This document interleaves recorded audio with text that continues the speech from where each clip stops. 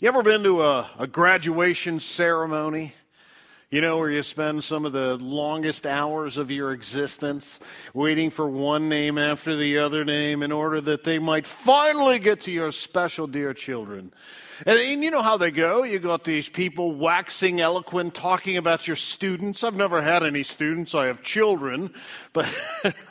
But you get some of those students, the good grade guy, the elected guy, and they all stand up and they talk about, that I want to thank my mom who taught me I was better than everyone else, And then there's the next guy, who's that teacher that helped me in third grade finish coloring in my grapes, And then there's the one guy that's really honest, and I heard this in a college graduation, is I know that my parents have done much and your professors have sacrificed much that we might learn and be prepared for life. But the one I really want to thank today is my student loan debt. I don't know how I'll ever pay you back, It's a crazy gratitude thing, Sometimes words just don't speak it, if you know what I'm saying, of the gratitude that we really have. So we're going to take a look at some various passages in the Scripture.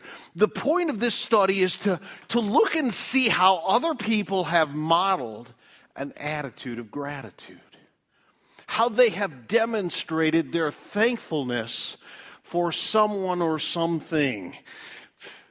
Just to give you a heads up, fingers together, come on, a little Spider-Man doing the push-ups on a mirror, see that? That's funny, isn't it? Yeah, teach your grandkids that. They love that stuff. And so we're gonna start, and we're just dropping in various people in the Scriptures that give thanks or express gratitude for various things. Now, the first we want to pop in on is the Apostle Paul. And we've already done a study, and we've witnessed how the Apostle Paul, in writing letters, one of the first things he laid out in so many letters to these churches was just his gratitude. And so perhaps the first way that you can express gratitude is like the Apostle Paul, by simply writing a note. By writing a note. Paul always made sure to tell them tell him that he was thankful for them. And he put it down on paper. Now, it might have been animal skins or perhaps the leaves in a river that they put all together and, made these paper out of, but he always told them that he was thankful for them. He wrote it out. And when he did, when he expressed his thankfulness for these people, he always told them why. I mean, there's some good patterns right there. It's easy enough to say thanks, but really, why are you grateful? What is it about something that someone has done or said or given to you that has caused you to be grateful? So Paul not only wrote it down, he explained why. And in this, it gives us an opportunity to learn a principle that I learned so many years ago. And it is this: when you have something good to say to somebody, write it down. One of the things I was told by a pastor early on is when people write those kind notes to you, save them somewhere so you can be reminded that not everybody hates you. And I'll tell you what. An encouraging note, a card that says thank you and expresses why, it is just something that can linger and remind you in difficult times. So always write it down when it's good, when it's positive, when you want to tell somebody they really knocked it out of the park. Write it down. But when it's something difficult to say, something that will be hard to hear, do it face to face. And the reason for that is they can see your compassion and your love in the way that you say it. But they can't see that if it's written down. How many of you here, just be honest here, have gotten an email and it instantly made you angry only to find out, well, they didn't mean it the way I read it. Come on, raise your hand. Am I right? It happens all the time. So if it's hard to say and you want to make sure it's clear and it comes from a heart of love, say it face to face. So Paul wrote it down. So if you're going to say thank you this Thanksgiving, put it in a note. Write it down. Put those good things in writing so people can understand it clearly. Good, good, good, good. Well, that was a quick one, but they're going to get longer as we go. So stick with me on this. Pattern number 1, write it down and communicate it. That's you're thankful and why you're thankful. The second example we have is found in Genesis chapter 14. Genesis chapter 14. Genesis, well, let's get there. You're going to want to follow along here. It's really a fascinating story here, recorded for us, and one of the ways that God is working through Abraham. Just a couple of chapters ago, he had told him he was going to make him a great nation, that his descendants would be enormous. You know, the next chapter talks about how they're greater than the sands of the seashore, and if you could number the stars in the sky, they wouldn't match his descendants. But that's preceded by chapter 14.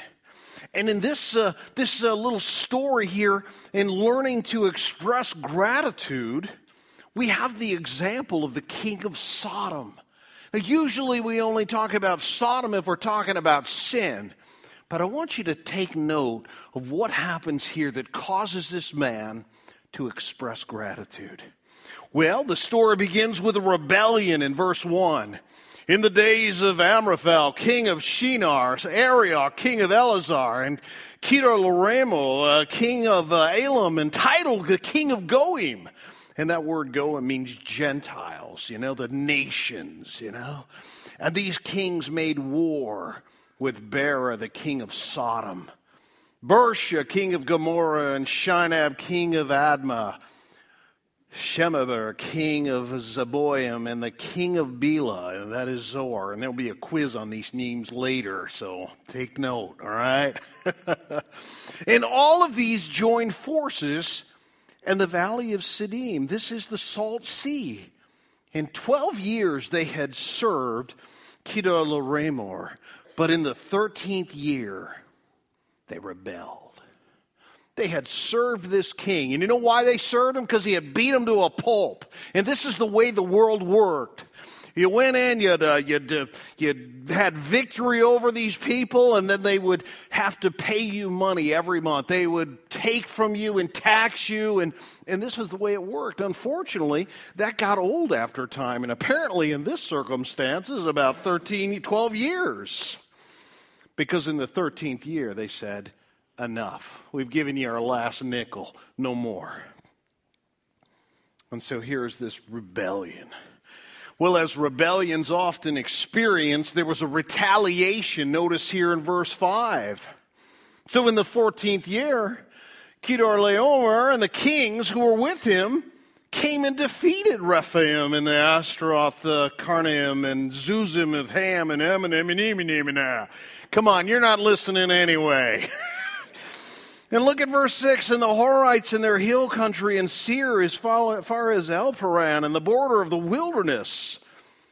And then they all turned back and came to En-Mishpat, that is Kadesh, and defeated all the country of the Amalekites, and also the Amorites who were dwelling in Hazar and Tamar, and then the king of Sodom, the king of Gomorrah, and the king of Admah, and the king of Zeboim, and the king of Bela, that is Zoar.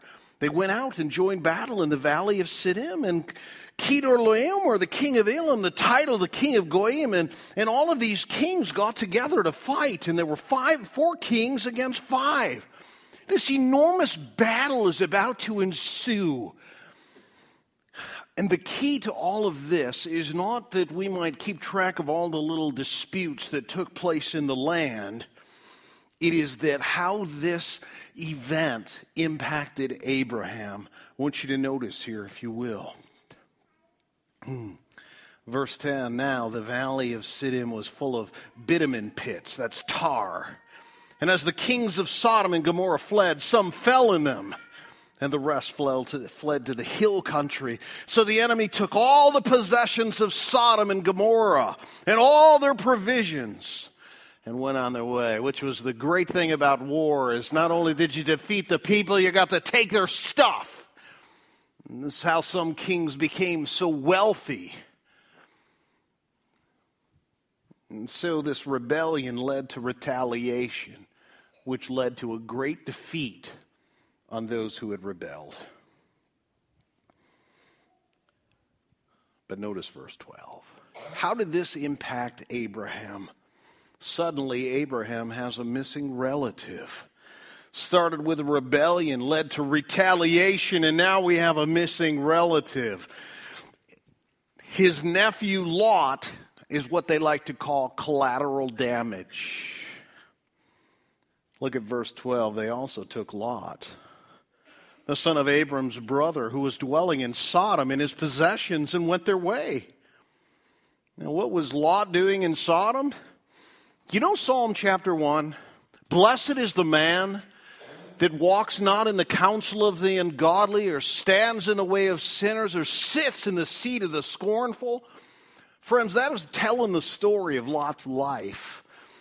He went with Abraham when God had called Abraham to leave his people, his nation, and go where God was going to tell him where to go.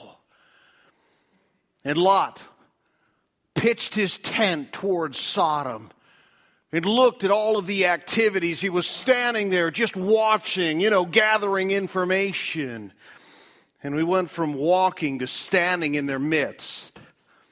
And as we study this book of Genesis, we find one day that he is standing in their gates. The gates were the political system, the movers and the shakers, and suddenly the one who was simply watching and looking and investigating is suddenly a part of the activities of Sodom. Now he's a prisoner. Now he has been taken captive. So they had taken Lot, the son of Abram's brother, who was dwelling in Sodom. And they did all of these possessions, and they went their way. Then one who had escaped came and told Abram, the Hebrew, who was living by the oaks of Mamre. Who wouldn't want to that time of year? And the brother Eshcol of Aner, and they were allies of Abraham. Well, this missing relative demanded something of Abraham for his family. And it led to, in verses 14 to 16, a dramatic rescue. When Abram heard that his kinsman had been taken captive, he led forth his trained men born in his house, 318 of them. Wait a minute, wasn't there like 5 kings and all of their men and the knights and the bishops and all of the rooks and all of them, 318, and they went in pursuit as far as Dan. And he divided his forces against them by night, he and his servants, and defeated them, and pursued them to Hobah, north of Damascus. And then he brought back all of the possessions, and also brought back his kinsman Lot with his possessions, and the women and the people. Abraham has won this great battle, rescuing his nephew Lot. And here are these 4 kings who got they got beat. They got beat bad. They thought they'd stand up to the bully, and the bully beat them down. And Abraham stepped up and said, I will go and I will bring back my nephew. And then here we have this expression of gratitude. You knew it was coming at some point. Someone had to say thank you. But I want you to notice how this is stated.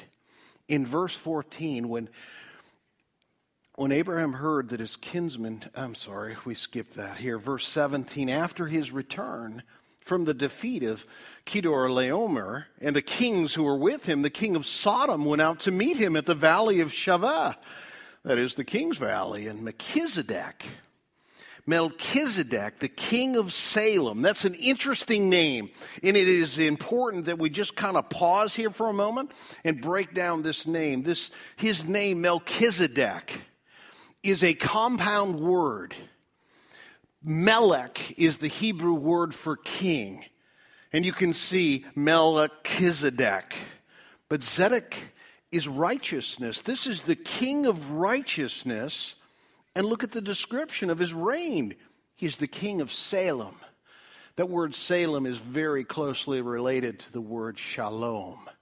And shalom, of course, means peace. the King of righteousness and the King of peace. And Melchizedek, king of Salem, brought out bread and wine, for he was the priest of God Most High. Now, we just did a study on the names of God. Do you remember what that Hebrew name is? For God Most High, El Shaddai. The God Most High, the awesome God, the powerful God. And here we have the priest of the God Most High.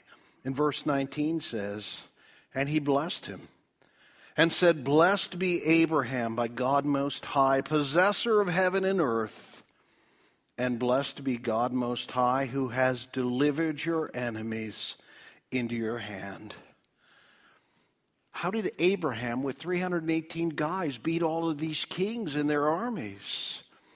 God gave him the victory and restored his nephew back to freedom. And Abraham is reminded of it right here. And how does he respond? We simply have this phrase, and Abram gave a tenth of everything. How do you express gratitude? Well, Abram hears that his nephew is now caught prisoner in this war going on. And he gathers all that he has and goes into battle. And God gives him a victory. And surely Abraham is grateful to God for what he has done. And the way that he expresses it, he gave him a tenth of everything he had.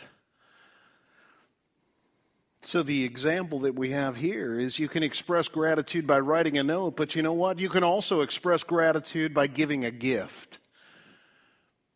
And it wasn't even just Abraham that did that. I want you to notice that not only Abraham gave thanks to God. Look at verse 21. And the king of Sodom said to Abram, give me the persons, but take the goods for yourselves.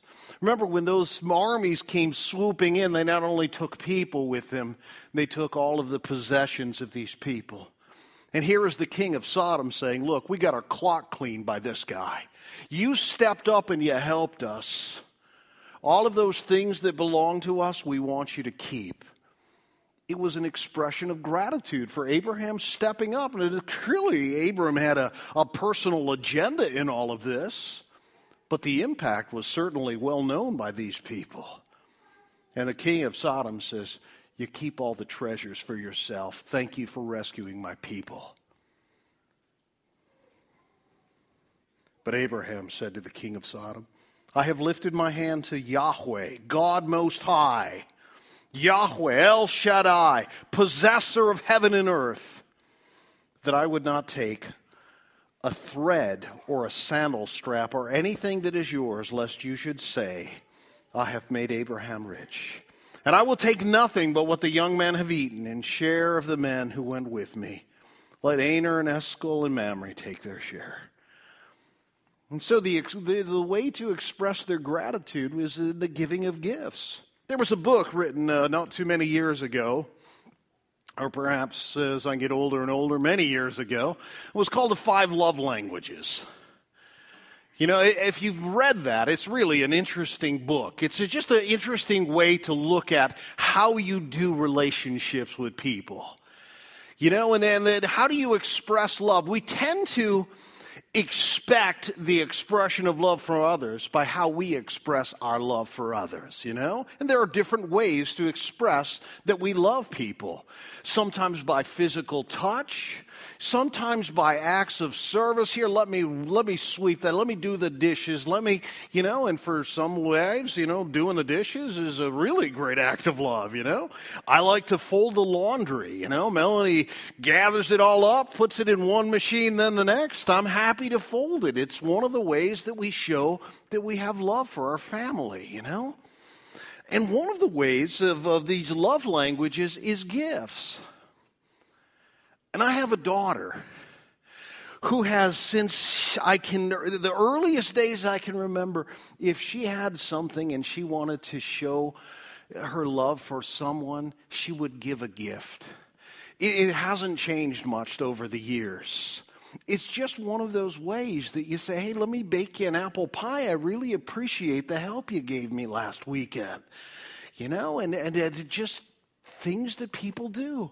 And already you can say, yeah, I know that person, or I am that person, And so one of the ways that we can also express gratitude is gifts.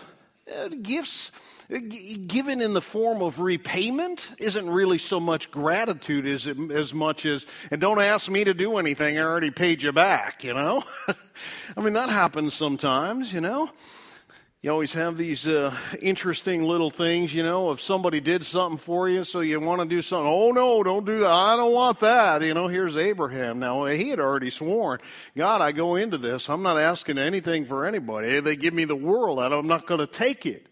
Abraham's concern here was that they'll point, it was us that did this to Abraham. And Abraham was clear and committed that it would be God that would fulfill his blessing, that God would make him a great nation. So giving gifts sometimes is a great way to express gratitude. And that's a good thing to remember when someone comes bearing a gift. Something I had to learn early on in ministry when you always say, no, it's okay. You don't have to. No, I keep that. That's too much. Is to simply say thank you and to accept the gift because it is given from a heart that says, I am so grateful and this is the way I want to show it to you. And it's not your right to shut that down. Sometimes the receiving of a gift is, and from a child, it could be a half-chewed piece of gum, but they love you and they say, well, I want you to have this. It's something I've enjoyed, But, we all have our ways. And the giving of gifts is certainly one of those ways to express gratitude. It was certainly Abraham's expression of gratitude to God. A little earlier, a little plate was passed around here. Oftentimes we look at it as an obligation or it's a reminder, I got to get my check out. But the goal of that should be an expression of gratitude and investment in what God has already done in your life. And say, God, I want to invest in that in other people's lives too. I hope it's an expression of gratitude for you as it is for my family. So, expressing gratitude through a gift. Abraham's gift to God and Sodom's gift to Abraham. Even though Abraham said no, it was just one of those natural ways to say, I am thankful for you. Well, we keep moving on here and we find ourselves in the third example, illustration of how to express gratitude. And for this example, we turn to the book of Psalms and we look at Psalm 107. Psalm 107, it should be against the law not to at least look at that during the month of November. The psalmist, and we don't know who it is that wrote this. We know the author is the Spirit of God, but we don't know who the Spirit of God used to pen these words. But from the very beginning, it was as if this guy was out and he was experiencing some great things and God had moved into his life, opened his eyes to the goodness of God in other people's lives and his life. And he rushed in the room and said, where's my pencil? And he had to write this down. It is just kind of a great feel. And he says, he starts it with the word, oh. This is of emotion here. He says, give thanks to God. Give thanks to the Lord. Why? For he is good, and his steadfast love endures forever. And remember, the book of Psalms is the hymnal of the nation of Israel. This was meant to be sung, and nations over decades, over centuries, sang the words to this psalm. It was a song of gratitude.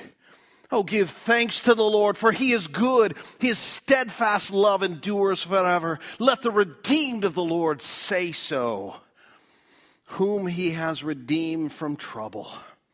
And then we have a bit of a turn here. What about those people who have been in hard places? You say you ought to be thankful. Yeah, but you don't know my circumstances.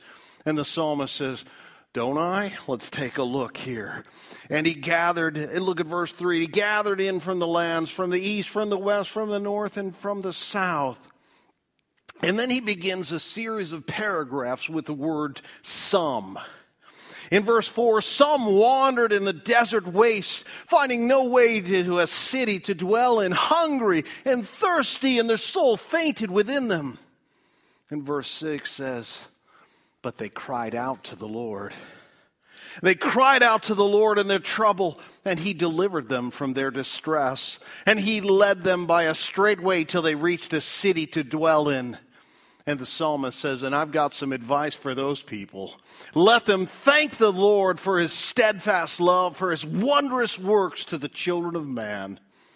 For he satisfies the longing soul, and the hungry soul he fills with good things. And yet some sat in darkness, in the shadow of death, prisoners in affliction and in irons. For they had rebelled against the words of God and spurned the counsel of the Most High. So he bowed their hearts down with hard labor. They fell down with none to help. This is the disciplining heart of God in these people's lives who had rebelled against God. And so he bowed their hearts, he says, verse 13, then they cried out to the Lord. They cried out to the Lord, the word says here in verse 13, and he brought them out of their darkness and the shadow of death and burst their bonds apart. And you know what they ought to do, the psalmist says? Verse 15, let them thank the Lord. Let them thank the Lord. Why? For his steadfast love, for his wondrous works to the children of man. For he shatters the doors of bronze and cuts in two the bars of iron. But some were fools. What about those guys? Some were fools through their sinful ways, and because of their iniquities suffered affliction. They loathed any kind of food, and they drew near to the gates of death. But then they cried out to the Lord. You see the pattern here, friends? Over and over again, whatever your difficult and dark circumstances, cry out to the Lord. Why should we do that? Because of his steadfast love. They cried out to the Lord in their trouble, verse 19, and he delivered them from their distress. He sent out his word and healed them and delivered them from destruction. And they should thank the Lord for his steadfast love, for his wondrous works to the children of man. And let them offer sacrifices of thanksgiving and tell of his deeds in the songs of joy. It's true for those who were destitute.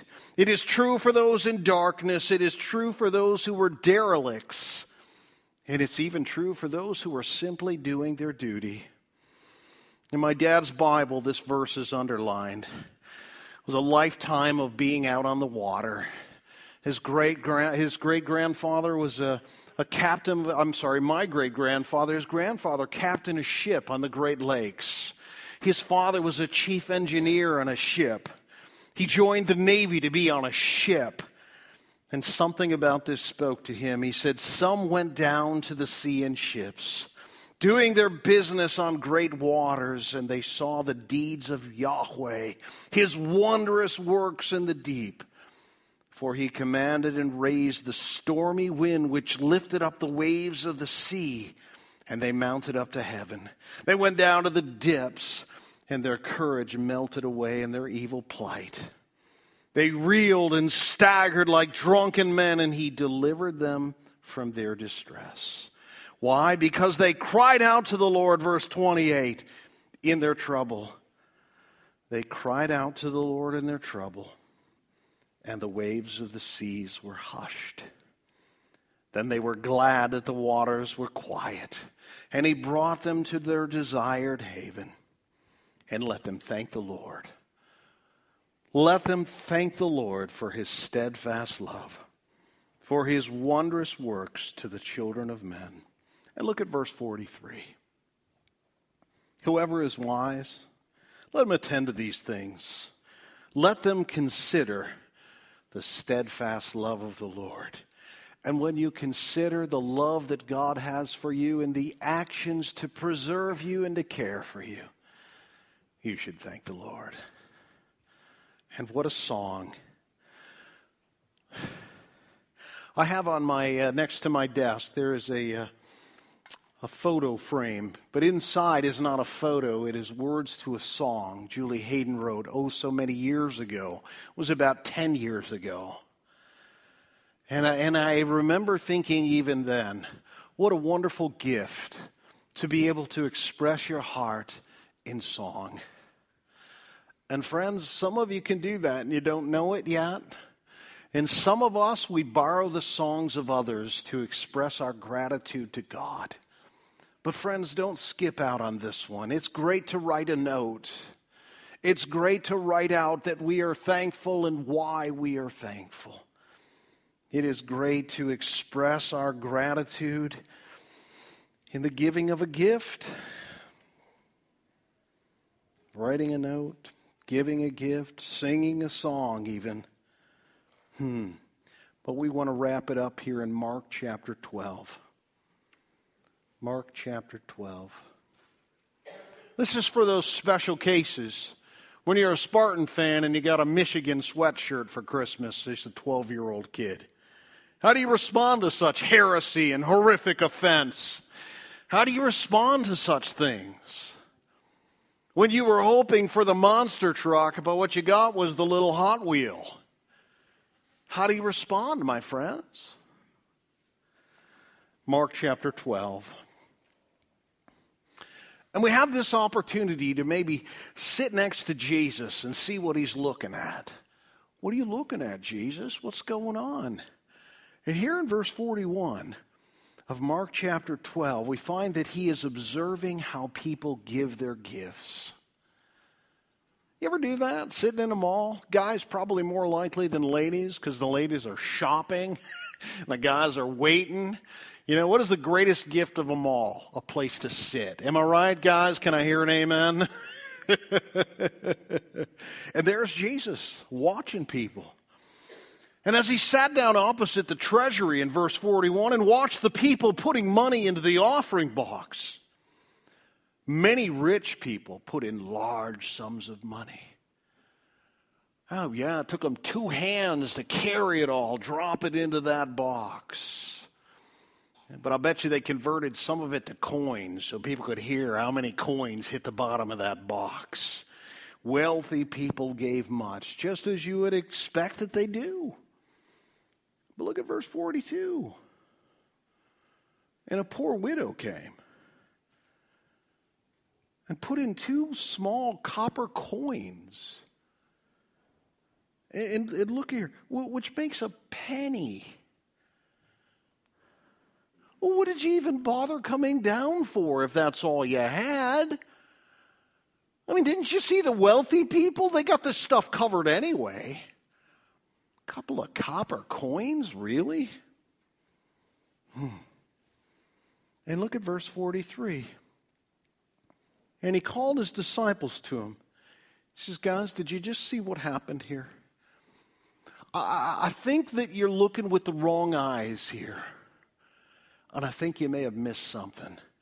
Jesus calls his disciples and says, truly I say to you, this poor widow has put more in than all of those contributing to the offering box. You see all afternoon how one family, a man and a woman, they dropped all of this money in the box?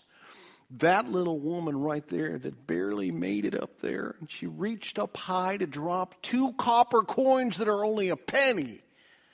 Jesus said she gave more than all of those people put together. And all God's people said, Jesus isn't that good at math for some reason. Because remember, it was only 2 copper pennies, and it was like a penny, little coins that was only worth a penny. But fortunately for us, he explains what he's talking about in verse 44. And he says this, for they all contributed out of their abundance, but she out of her poverty has put in everything she had, all that she had to live on. Apparently, when it comes to honoring God through giving, it's not so much about how much you give, but how much you have left. Apparently, God does math a little differently than we do. We like to count it up as opposed to how much is left. So the question is not about so much how much should we give, and oh, have the conversation been many about such things as that. It seems that tithing is not in the New Testament. There is no instruction to the church that we ought to tithe. But we certainly have this example. We like to do the numbers game, and well, the Jews gave 10, surely we should give more. About 10.47. 10.47 is more than a tithe. Surely God's impressed with me. But apparently God looks at it a little differently. It's not how much you put in, but how much you kept back. Which, by the way, friends, has a whole lot more to do, or a whole lot less to do with money than about life. It's not about how much you gave. Well, I came on Tuesdays and Thursdays. Yeah, but what did you do with the rest of the days? What did you do with the rest? Again, not how much we give, but how much we can give. Not so much about how much we give, but how much can we give? That ought to be the question. Bill Gates, I don't know, have a clue what his relationship is to God. But something I do know about Bill Gates is he has a lifetime plan to give away $100 billion. It's not in a drawing and it's not on Facebook, so just relax. He's giving very strategically to make a difference around the world, to some of the poorer areas of the world where they don't even have clean water, they have no education. It's a very, very strategic plan that Bill Gates has. When you think about $100 billion, that's a B. No, this way is a B right there. All right? Not the M, but the B, $1 billion. Some have suggested to him that he is the most generous man on the planet. And he says, no, I'm not. Well, there's nobody trying to give away $1 billion, let alone $100 billion. But the way he looks at it is, there are people who give up all of their vacation time, or they simply leave their families and move to Africa and work in a hospital with sick and pathetic, horrible-looking diseases. They give up everything. I've got an airplane. I can get a hamburger anytime I want. Think about Bill Gates. If all the things that he talked about, he and his buddy Warren Buffett are all big McDonald's fans. If you had $1 billion as a Big Mac, the first thing you'd go after, huh? But that's what he says. I have an airplane. I can get a hamburger anytime I want. I've not really given up anything when I have so much in reserve. I think that's a little closer to the perspective that God has than maybe you and I have. He says, I haven't sacrificed it all because I've had so much. There's a lot of ways to say thank you, my friends. But the most important thing is that you do it. And when you think of how much God has done for you, the greatest act of love that we'll ever know is that God gave his Son. That Jesus willingly went to a cross where he would find separation from his Father. And he would cry out, my God, why have you forsaken me?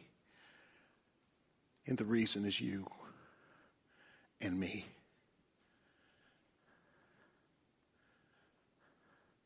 He died for my sin and for yours so that we could have life.